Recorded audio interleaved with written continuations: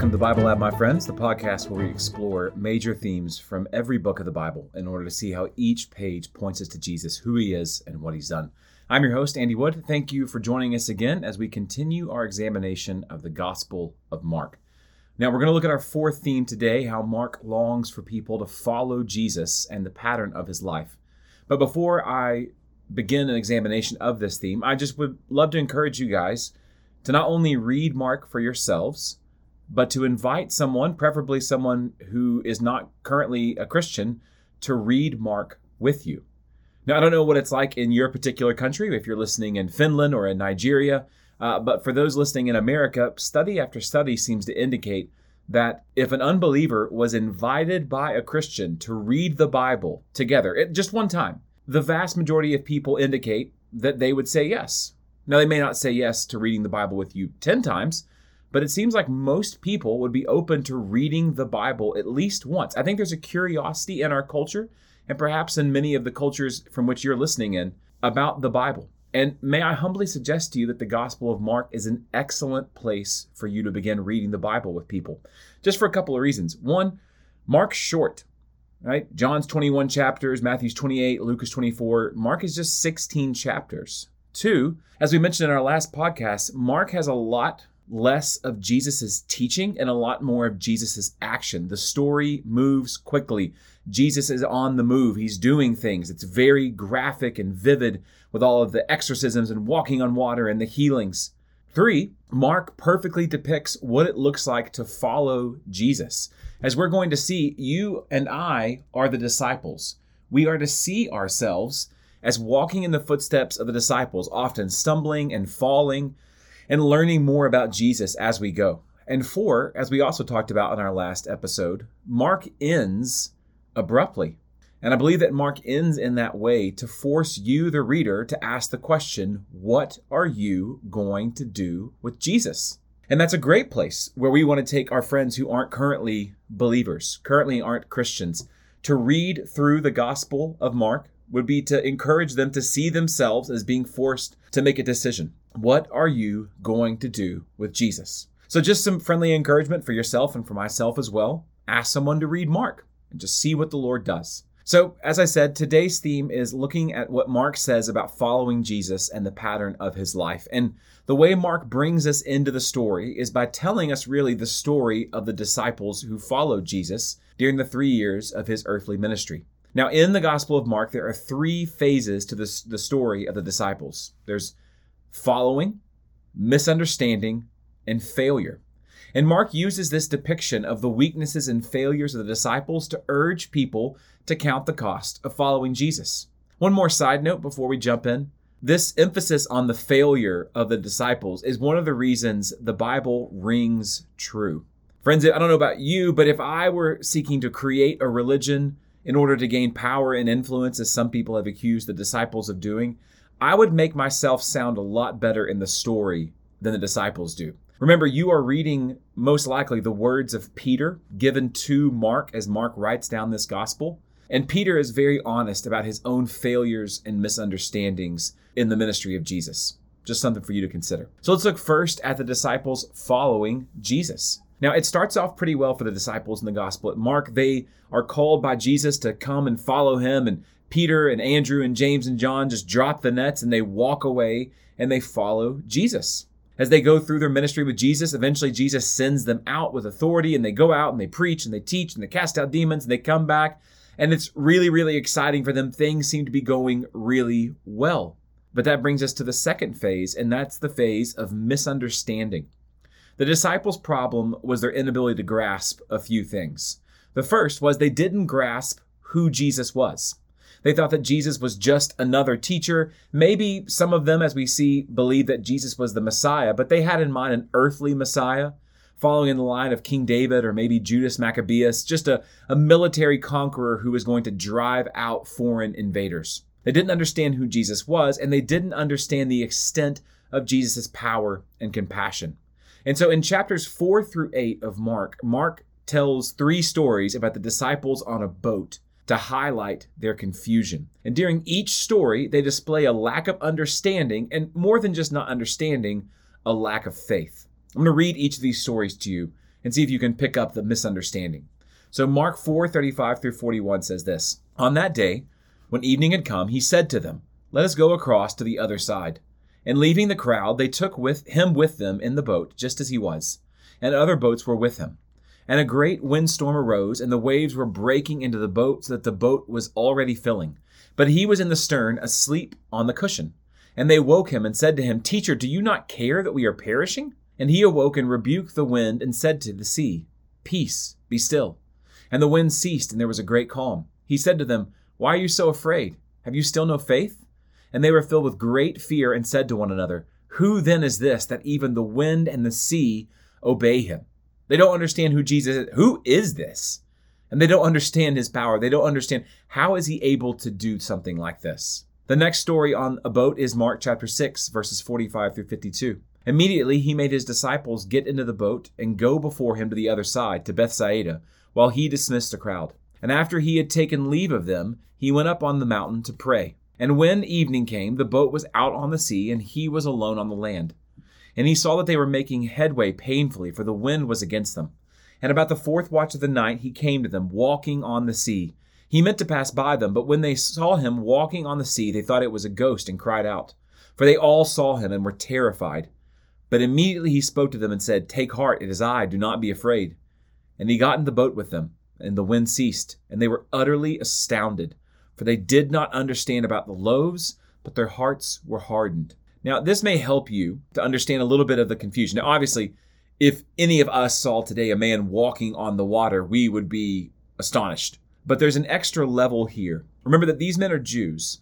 In the Jewish mind, the waters, particularly stormy waters, symbolize chaos and darkness and fear and danger. And so in the Old Testament, it said that God walks on the waters, that God is sovereign over the waves. And so when they see Jesus walking on the water and having authority to calm the storm, something that in their mind only Yahweh can do, they're having a hard time understanding how this guy, the guy who they've shared a meal with and heard snoring on the boat, is also Yahweh. That just didn't compute for them.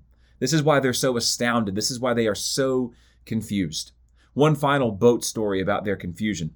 Mark 8:14 through 21. Now they had forgotten to bring bread, and they had only one loaf with them in the boat. And he cautioned them, saying, "Watch out, beware of the leaven of the Pharisees and the leaven of Herod." And they began discussing with one another the fact that they had no bread. And Jesus, aware of this, said to them, "Why are you discussing the fact that you have no bread? Do you not yet perceive or understand? Are your hearts hardened? Having eyes, do you not see? And having ears, do you not hear? And do you not remember? When I broke the 5 loaves for the 5,000, how many baskets full of broken pieces did you take up?" They said to him, 12. "And the 7 for the 4,000, how many baskets full of broken pieces did you take up?" And they said to him, 7. And he said to them, "Do you not yet understand?" And as readers, the answer that we can give is no, they really don't understand. And friends, this is one of the things that following Jesus requires. Now, Jesus is God, and so we're never going to fully understand God. There is no end to God. But we do need to truly understand. And so Mark will bring us face to face with the reality that Jesus is God. And we must acknowledge that he is God. Remember, there are certain truths that must be believed in order to belong to Christ. And one of those truths is that Jesus, while being fully man, is also fully God. We do not worship a creature. No creature can save us. We worship the Creator, Jesus, God in the flesh. So the disciples don't understand who Jesus is. They don't understand his power. And one final thing they don't understand exactly what it's going to cost them to following Jesus. As we turn in the Gospel of Mark from Peter's confession and we shift to the second half of Mark's Gospel, where Jesus is teaching the disciples what it means for him to be the Messiah, namely that he's going to suffer and die, we see the disciples over and over again argue about who's going to be the most famous, the most important. And this shows us they are not ready to face the coming crisis. Mark 8:32 through 33. Jesus said this plainly, the fact that he was going to suffer and die. And Peter took him aside and began to rebuke him. But turning and seeing his disciples, he rebuked Peter and said, "Get behind me, Satan, for you are not setting your mind on the things of God, but on the things of man." Now, why does Jesus call Peter Satan? Well, we haven't talked about this yet in Mark, But remember that in the Gospels, we know that Jesus was taken out into the wilderness. They said the Spirit drove him out into the wilderness. And there, after fasting for 40 days, he was tempted by the devil. And one of the things that the devil tempted him, he said to Jesus, if you'll bow before me, I'll give you all the kingdoms of the earth. They're mine, and I can give them to you. What Satan was tempting Jesus with was the idea that you can have the crown and the throne, Jesus, without the cross. But Jesus knows that there is no crown without a cross. And so when Jesus hears Peter speaking, this idea of, no, Jesus, you're not going to die, he knows that what's behind that is Satan. This is Satan speaking through Peter, this idea that all humans want to cling to of glory and power without sacrifice. Another evidence of their misunderstanding, Mark 9:32-34. But they did not understand these things and were afraid to ask him. And they came to Capernaum, and when he was in the house, he asked them, what were you discussing on the way? But they kept silent, for on the way they had argued with one another about who was the greatest. And then one more, Mark 10:35-41. And James and John, the sons of Zebedee, came up to him and said to him, Teacher, we want you to do for us whatever we ask of you. And he said to them, what do you want me to do for you? And they said to him, grant us to sit, one at your right hand and one at your left in your glory. Jesus said to them, you do not know what you're asking. Are you able to drink the cup that I drink, or so to be baptized with the baptism with which I'm baptized? And they said to him, we are able. And Jesus said to them, the cup that I drink you will drink, and with the baptism with which I am baptized you will be baptized.